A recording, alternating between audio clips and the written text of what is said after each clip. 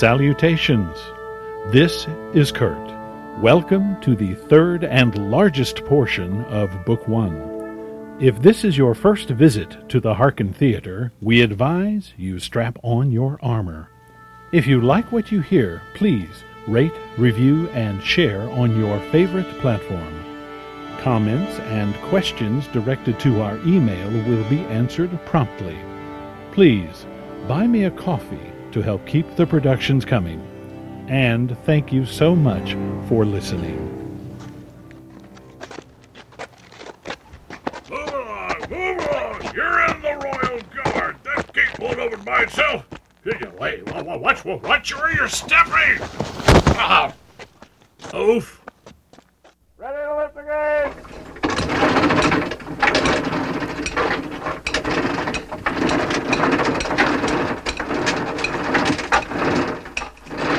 Step through the gateway and enter the universe of the Hearken Theatre.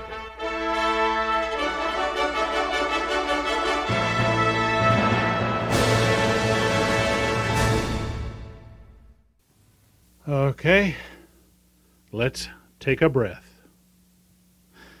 This is Episode 1. The Hearken Theatre presents the sound plays of A Bridge of Doom by Kurt Paul Hotelling.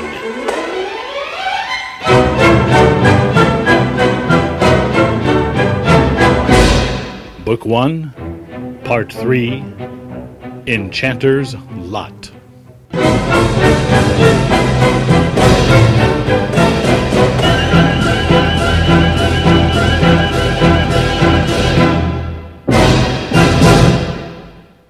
Chapter 1. Maximillian knew it was only his imagination. His overworked mind was playing tricks on him. Over the years, he had gotten used to his mental subterfuge whenever things got a little out of hand, whenever he didn't want to admit he was scared. But he was no stranger to the workings of black magic, and this was nothing different from what he had practiced before, except in depth. The smaller gremlins were easy to conjure and control, but true demon conjuring could be frightening. The irony was, one had to keep control of this same fear in order to be strong enough to dominate the horned one that answered. Though this was his first time using a primary calling, he felt something was not as it should be. He knew better than to dismiss the occurrence as a trick of the eyes.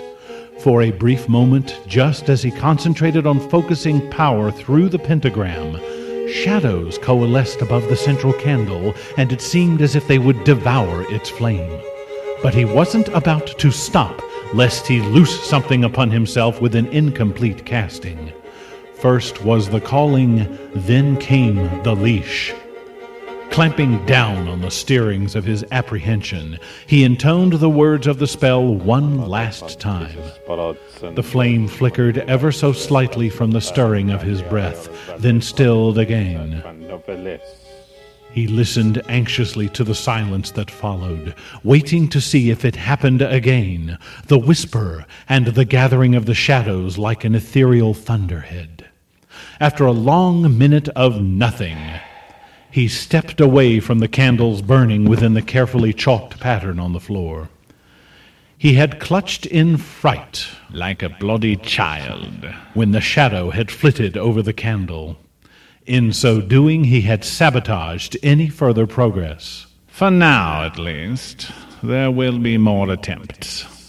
Switching on the overhead fluorescence, he shook off the fading vestiges of his dread, checked his watch, then patted his pockets for his cigarettes.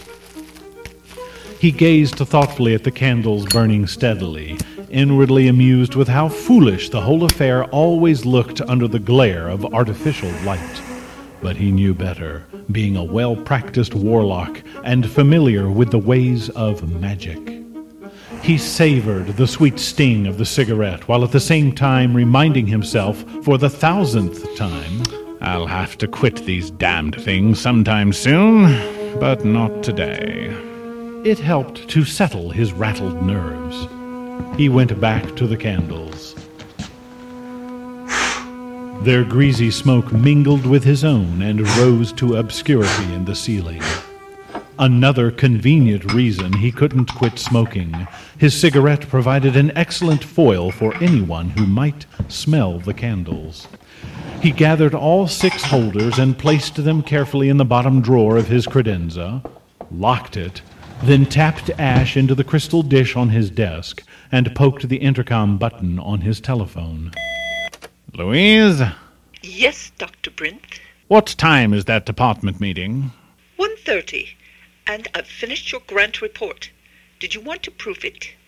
He scowled at his watch for a moment, tugged at his goatee thoughtfully, and squinted at the curl of smoke that brushed his face. No, I'll trust you, dear. Go ahead and make 3 copies and slide them to the usual heads via inter-office mail. And thank you. Yes, Doctor. He looked around, enjoying the spaciousness of his lab. The American medical schools are so generous. Picking up his wallet and keys, he went back across the room and kicked at a small roll of embroidered carpet to cover up his pentagram, then checked his watch again. Enough time for lunch on campus before the weekly Who's Doing What and Why meeting. He smirked darkly at the thought of hearing more complaints from those of his colleagues who were having strange difficulties with their equipment. Nothing like a gremlin set loose to stir things up. As Dr. Maximillian Brent locked the door of his lab, any lingering memory of the shadow over the candles dissipated, as well as that of the whisper. Find him.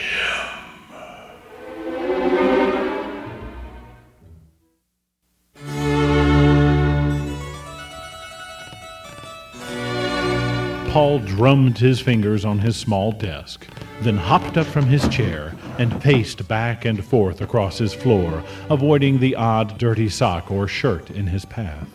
Cramming for the history midterm isn't so bad, but coupled with worrying over my student loan applications for graduate school and reviewing stage directions for the latest acting assignment, make all 3 tasks difficult.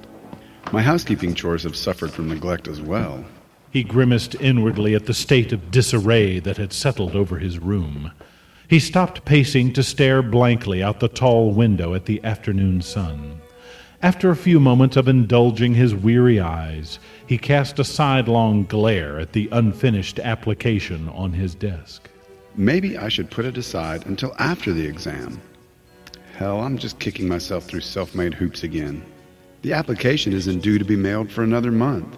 He leaned against the cool metal of the window frame. At least Marie doesn't have it so hard. God, it makes me think she has it too easy sometimes. Ever since his female companion had arrived, things had miraculously fallen into place for her. Her tuition was paid in advance, living quarters arranged. She'd gotten her pick of courses, studies that would have been denied one of her social rank on Fayek, if indeed some of the courses even exist at the primitive royal college she mentions from time to time. Paul's gaze moved unseeing along the outlines of houses beyond the campus fence as he smiled with his warm thoughts of Marie and her excitement with the variety of classes she had the freedom to explore. He had explained to her the catalog pages describing the courses. She has a strong interest in the basic medical studies, anatomy, physiology, biology. It only makes sense. Who on her world would pass up a chance to find out how the body really works, how its healing processes function? But aside from her hunger for knowledge, there was a small factor that disturbed him, if only mildly. Marie had been able to read English from the moment she had encountered the language, while, on the other hand, he had not been able to understand the written language of Fayek. Or of her kingdom, at least. He puzzled over this inconsistency until a possible solution surfaced from the depths of his intuition. Perhaps I can't read their language because, even as the Prince of Light, I'm a stranger to their soil. Perhaps somewhere on Fayek, there is a written language and a people I can understand. The mere fact of his dark skin being unknown to the people of the Western Kingdom Anariak had mentioned other lands, including a desert empire far to the east. Said one of two things. Either they have no dark-skinned races on their planet, or they have only partial knowledge of their world. The latter theory seems more likely, in light of my history exam and the accountings of Europeans meeting Native Americans, white meaning red. His muse was interrupted, and he turned to smile warmly at the young woman of his thoughts as she stepped in with an armload of books and his large leather satchel slung over her shoulder. Marie smiled cheerfully at him as she carefully stacked the books on the counter beside the small sink, then slung the satchel off her shoulder and laid it on the floor. Thank you for letting me use your bag, Paul, though I checked out more books than it could carry. She tucked a forelock of her dark hair behind an ear. With hair as heavy as a good saddle. Paul grinned, always glad when she would compare things of both worlds. In that he knew they would never be too far away. Are you all right, love? She stared innocently at his cherubic expression. Fine, Marie, fine. He came away from the window and took her in his arms. You never cease to amuse me with your discoveries. She pulled away from their embrace enough to judge his expression. Have I done something funny again? Not really, no.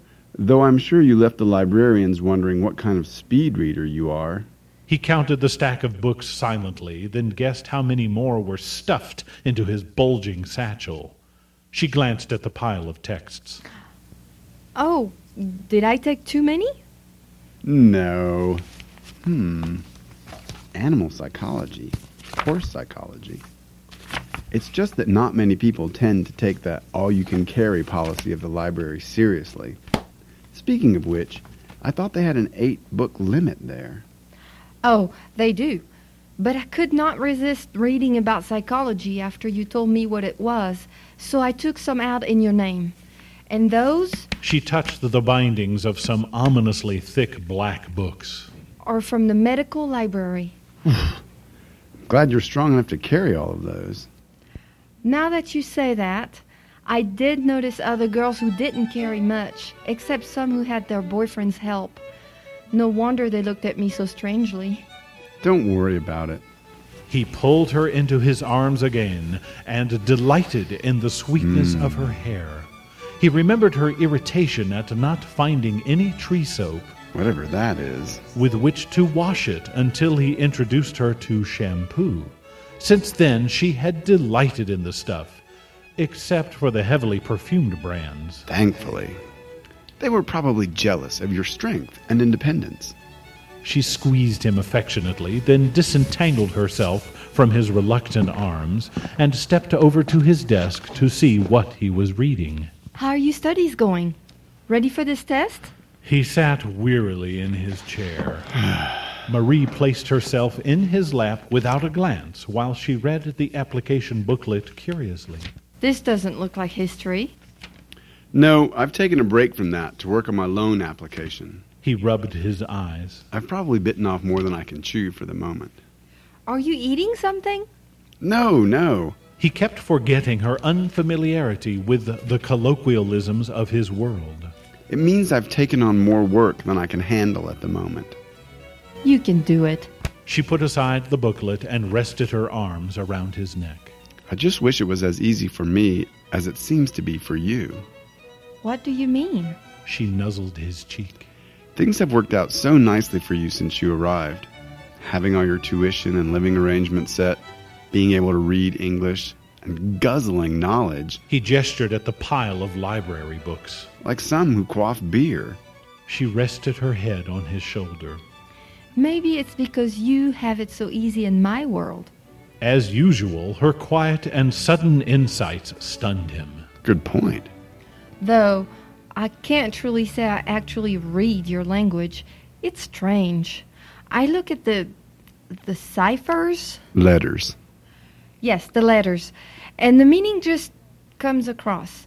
They talk to me, sort of. He looked thoughtful for a moment. I can only figure some sort of psychic translation going on. 'Twould be nice if that same worked for me on Fayek. Each basked in the warmth of their closeness. Paul caressed his fingers lightly over hers and considered their relationship, realizing that though their affection for each other had deepened with each passing day, they had never ventured further into the realms of physical intimacy. May I ask something a little out of the ordinary, Marie? She looked at him wide-eyed. As if I don't. Of course. How does your society view sex? Sex? You mean the difference between us? No. I knew this wouldn't be easy. By sex, I mean the intimate, physical touching between couples. You know, like husband and wife? Oh, yes. Sharing love. Sharing love. I suppose I should have said making love. Odd. Doesn't your society already have love to share? Do they have to make it? The vernacular may be different, but the meaning is the same. Oh. But getting back to my question, when is it considered proper for people to share love? She rolled her eyes. Oh, the priest of the ancient harp on the subject continually, reminding those who listen of the sanctity of love sharing and to preserve it for the marriage bed, and the religious punishment for disobeying this creed. Many do not heed, of course. But you are a freethinker, right? How do you view it? Similarly, though the master stresses only that one should share love when you are sure you have found the one with whom you wish to stay for this life, as opposed to ritual stake planting to demonstrate ownership of a woman as done by the followers of the ancients. Finding himself over his head on the subject of Phaeacian religions and the fundamental differences between them, he had only observed the farewell between Enchanter Gaiwan and Marie when they had discovered they were both freethinkers. Paul resolved to discuss the matter at length with her at some point. Especially this master to whom she refers. Strangely enough, what you describe sounds like the various attitudes on this world. I'm glad you aren't a believer of the archaic teachings. So that's what those girls were talking about. I couldn't understand why they were so excited about having sex with someone. I thought they had discovered gender identity or some such nonsense. I was tempted to mention I had realized my sex since birth. I'm glad I didn't. They would have thought you were bragging. Indeed. In retrospect, they seem more like boastful guardsmen coming down from the courtesans' rooms in the taverns. She smiled inwardly at the amusing memory, then peered sideways at Paul. Why do you ask? Did you want to share love with me? His jaw dropped. I've been asked before, you know. I'm not naive like some young kitchen wench. Why, He found himself thrust forward into a confusion of feelings, taken aback by her openness, ecstatic and aroused at her insight, embarrassed that she had guessed his motives, even though they appeared blatantly obvious. Because if you do, I wouldn't mind. Her eyes softened as she looked into his. I feel very strongly about you. She reached a hand to her blouse and started to pull it from her shoulder. Gathering his wits quickly, Paul shut his mouth and placed his hand over hers to prevent her from undressing. That isn't necessary, Marie. It's too soon. And it's not that I don't want to. He added upon her curious gaze. It's just that I've felt so content simply being with you, holding you. He caressed her cheek. And loving you, like this. She glowed with warm affection and nodded with understanding. I'm sure someday we will share love. I was only curious about the traditions of Phaeac and how you felt about such things. I think what you're describing may have something to do with the potion we were given. She cupped his cheek in her hand. This contentment you and I feel for each other? You mean it's not real? No, love. Of course it's real. Remember what Gaiwan said? For those who love, it deepens awareness of such. Oh, yeah. Is that why even when we argue, we don't really feel mad at each other? Of course, you silly bird. She pressed her mouth softly to his. Paul wrapped his arms snugly around her, pulled her close, and for the first time allowed his senses to respond freely to the electricity of their closeness. Releasing her after their long kiss, he found himself staring blankly at the wall and wondering about the enchanter whom they had met 2 months past. In Foreign? On Fayek? Every now and again, he couldn't help but reflect on the astounding events that had brought him and his lady together. And yet, who would ever believe it? What are you thinking, love? She rested comfortably on his lap within his arms. About Gaiwan. What he's doing. Where he's doing it. You know. Me too, from time to time. Especially the last time we saw him. How strange he seemed. Yeah, but I don't suppose we'll know any time soon. If ever. I feel a nap coming on. Care to join me? Oh, I'm too awake right now. You go ahead and sleep. I want to read some of my books. She got off his lap, then stopped halfway across the room and looked back at him. Is that all right? He smiled sleepily. Sure. Only... He was remembering a windy hillock and flowers and butterflies. Don't leave me. Her eyes glowed with the same memory of their last moments on Fayek. Never.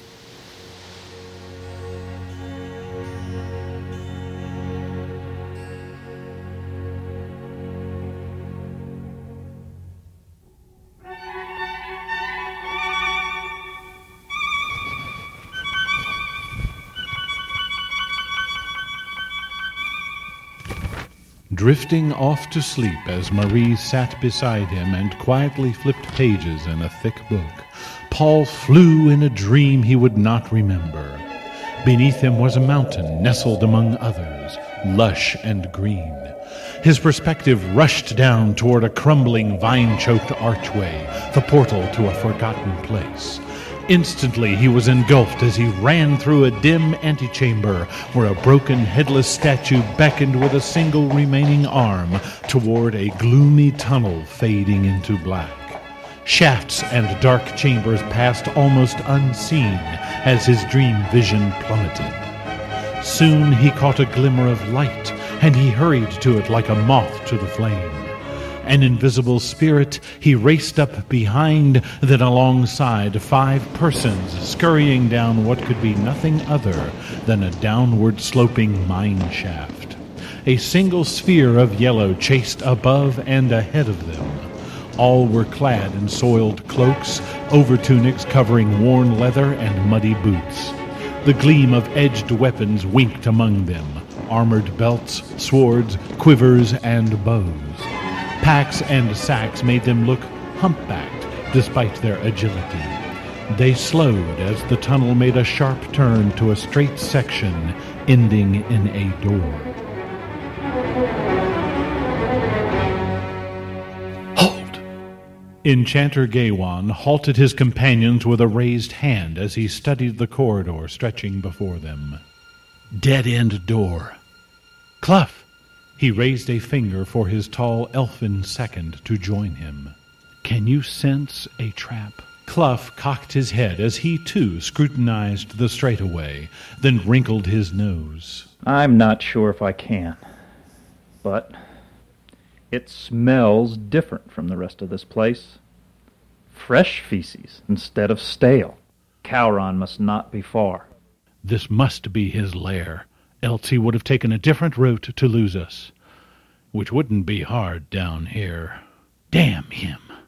He had agreed to carrying out this manhunt partly as a favor to the marshal, partly because the hunted was a mage and therefore he, an enchanter, was better suited to handle the outlaw, and partly because he and his companions needed the money. But spending more than 3 days underground had not been mentioned at the time they agreed to the task. From the moment they entered the underground labyrinth in search of this renegade criminal, it had been a run of bad luck. About to give up the hunt, they had caught a glimpse of a robed man scurrying down a side tunnel. Knowing it to be their quarry, Only sought-after lawbreakers and vermin would choose to hide in the long-abandoned grotto with its crumbling ancient shafts. They pursued him, always just within sight, to this point. Thasgar stepped close, his hand gripped in readiness around the hilt of his sword. Forward or back? The longer we stand here, the more likely he'll be gone. Gaiwan peered at Clough questioningly. Forward. If he's not behind that door, we'll let go the chase. The archer swordsman nodded agreement. Aye, that. Who goes first? Me. He reached a hand to the clasp of his cloak. Unseen. He glanced upward at his small sphere of light and flicked his eyes to Clough. The glowing ethereal ball wandered over and stopped above the elf's head. Clough watched with an inner twinge of uneasiness as, with a clever wink, the enchanter shimmered out of sight. Gaiwan had found the lining of his cloak, that which gave it the unusual property of rendering its wearer invisible, in the late Master Rothson's chambers in Foreign during a recent trip there and back again. Such rare garments were mostly legend. In his experiments, Gaiwan deduced the cloak rendered him invisible by heightening his physical vibrations. Clough perceived the trauma his love brother had suffered during the journey to his homeland, traveling to meet his teacher only to learn of his gruesome death, crossing wits against specters, and a demigod and his lady in peril. Clough knew there was nothing for it but to carry on with life and hope events settled to some pattern of normalcy. Unfortunately, the bounty hunting, a task they regularly performed for the marshal, especially when they were in need of sustenance, had turned sour. Just past their small pool of light, Clough saw the crude door opening, no doubt by Gaiwan's unseen hand. Where's he going now? Flena, Gaiwan's half-elfin lady companion and newest member of the small group, came forward. I think he's tired and wants to get this over with. He's not the only one. Dwarfen Gon, shadow and best friend to Thasgar, glared grumpily at nothing in particular, his thick beard and heavy eyebrows bristling. I've been in many a mine, but this place is nothing more than a glorified pong hole. Flena and Thasgar nodded agreement as they exchanged glances. Where else would a murderer hide? The lost city of the underground, a strange haunted shell of what once had been a magnificent maze of rooms, arenas, tunnels, and chambers, had long ago been abandoned by the forefathers of men. Just within a day's ride of civilization, it had become a common hideout for all manner of outlaws. Clough turned an ear to the open door. Listen. Have you? Clough! The enchanter's light sphere followed dutifully as the elf made for the dark chamber. He stopped and turned his head this way and that. Damn it, man! Where are you? Here! Holding the hood over his captive's face, Gaiwan dragged a struggling, short, cloaked form towards the small pool of light surrounding his second. Is that him? Thasgar, Flena, and Gon entered with weapons at the ready. Clough reached down and yanked back the dark cloth, then turned his head. The overwhelming stench of feces nearly made him vomit. Damn! A grub. No! Gaiwan released the gaping, groaning thing and stepped back. What's worse, the sight or the stench? The pale, pasty-fleshed creature, a disfigured, inbred human reduced to little more than animal instincts, plodded forward, its bulging eyes rotating as it grinned almost gleefully with nasty, pointed, hole-ridden teeth, and brought up a crude knife to swing at the enchanter. A trick! Calron was warned. Disgusting thing. Clough ran it through quickly. Damn!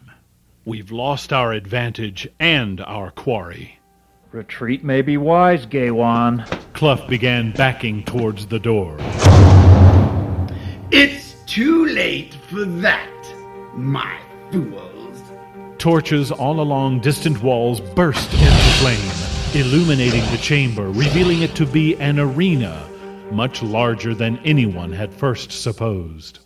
Through a tall archway on the far wall opposite the door came a young, fair-haired girl wearing a ragged and pale dress, with many gaping holes revealing fair skin and one of her ample breasts.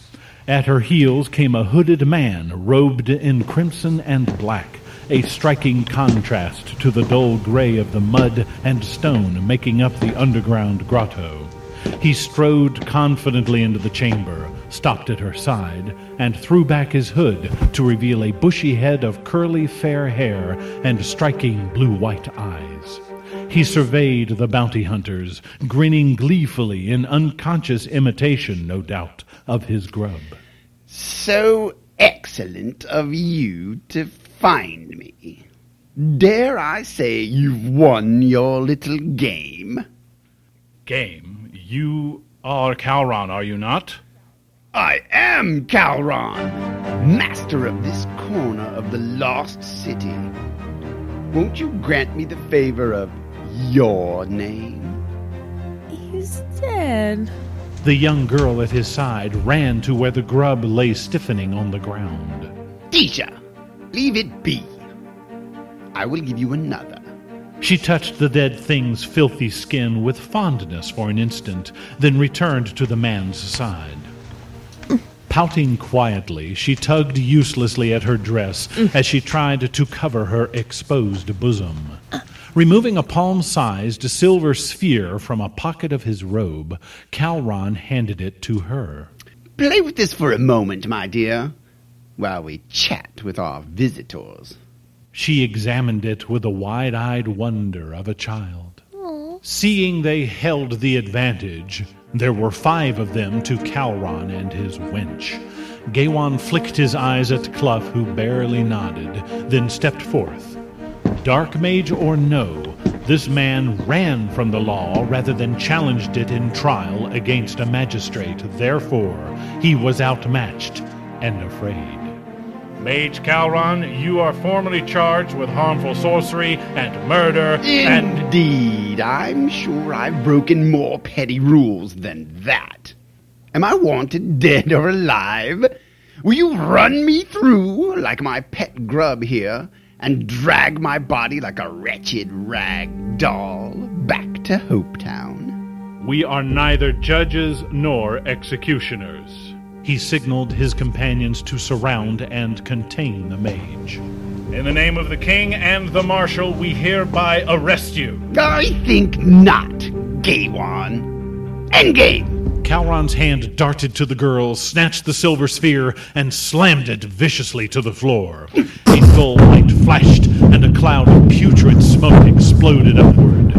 Gaiwan managed to move only a few steps backward before the sickly sweet smell of the cloud forced him to inhale. A thick, heavy syrup poured through his veins, slowing and quickly locking his muscles and limbs in mid-motion. At the same time, his mind remained alert, and he struggled to gain control of his unresponsive body. Just before the smoke obscured his vision, he saw Clough apparently unaffected and frowning at each of his friends as he realized what was happening to them. Thasgar, Gon, Gaiwan, and Flena had all come to an abrupt stop, frozen in their tracks like living statues. Clough weighed the situation quickly. Frequently, when alchemy was used, only the mage knew how to undo it. And though in an instant he could easily slip through the settling smoke and run Calron through before the mage knew what was upon him, it would not do to destroy the only solution to the sudden problem of his friend's affliction. Clough lowered his sword and imitated their actions, frustrated with not being able to exploit the momentary advantage. What an advantageous visitation by fools. Calron strode through the fog and stopped in their midst. I never thought there would be someone bold enough to undertake a hunt for me. Stand up straight.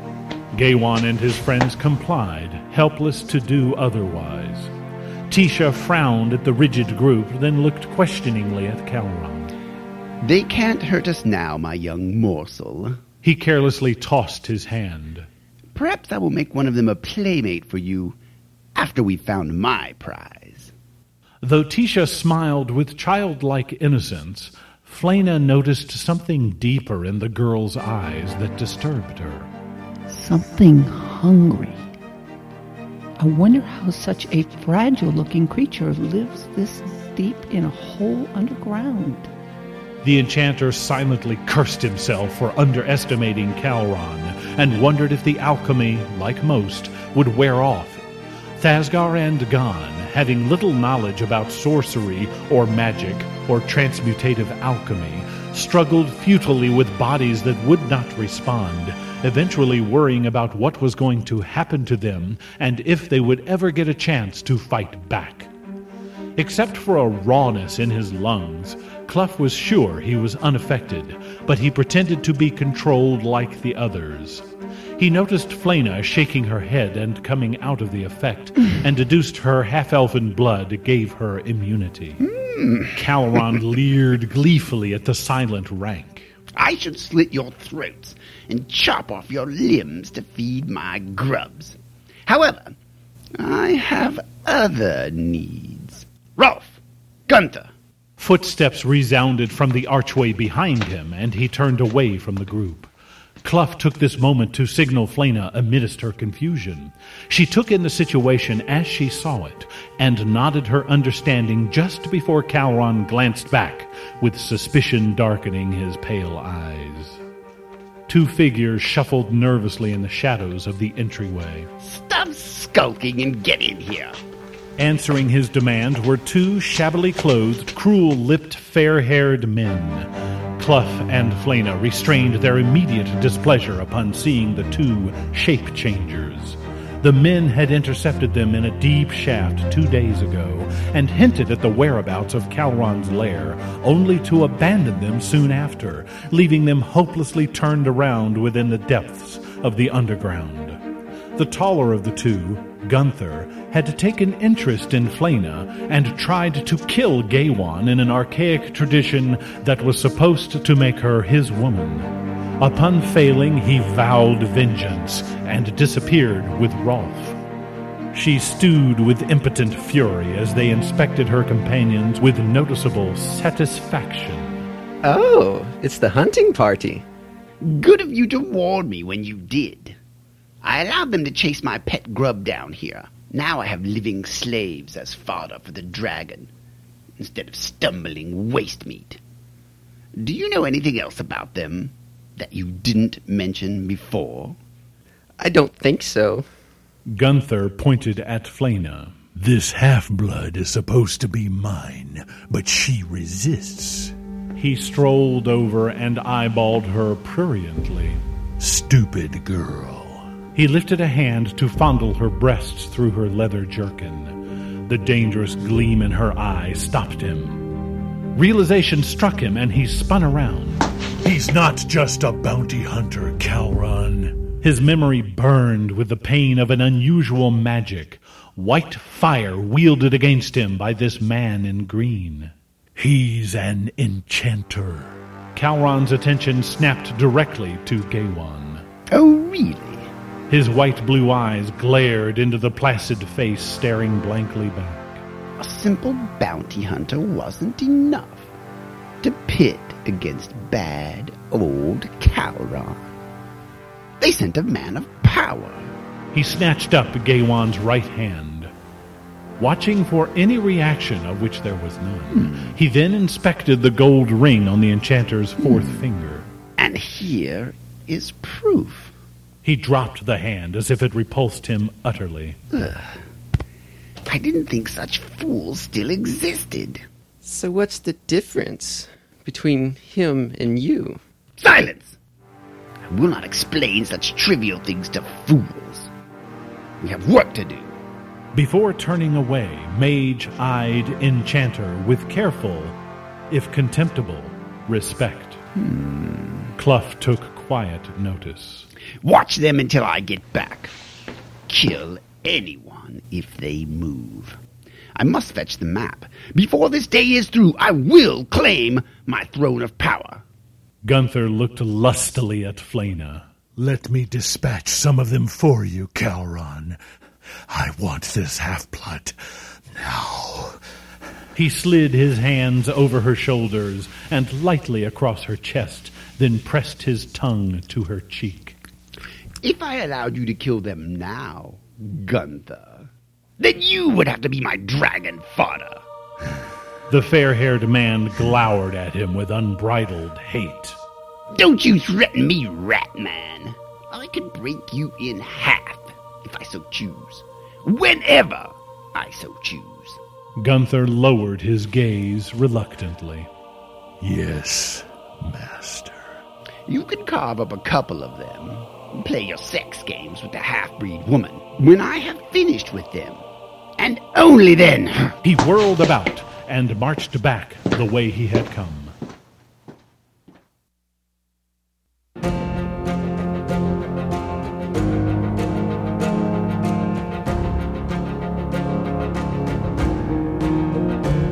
A Bridge of Doom, Part 3, Enchanter's Lot. The sound plays were written, recorded, directed, mastered, and produced by Kurt Paul Hotelling. Copyright 2022. Character voices are performed by Geraldine Cummings, Kevin Norris, Richard Hammer, Darcy Aridel Hotelling, Adam Woodard, Mary Celeste, and H, the Great and Powerful. The novel is available through Amazon.com or on Kindle Books, or can be purchased directly and at best price with additional bonuses from the author by submitting a request to our email. Music for the Harken Theatre was composed and performed by Evan MacDonald, Florian Serral, Francesco D'Andrea, Atlas Mason, High Street Music of London, and licensed by PremiumBeat.com. Public domain music performances are licensed under Liber Creative Commons. More detailed music and performer credits can be requested from the Harken Theatre at yahoo.com. Sound effects and original Foley provided by Cusp Studios and the BBC Library.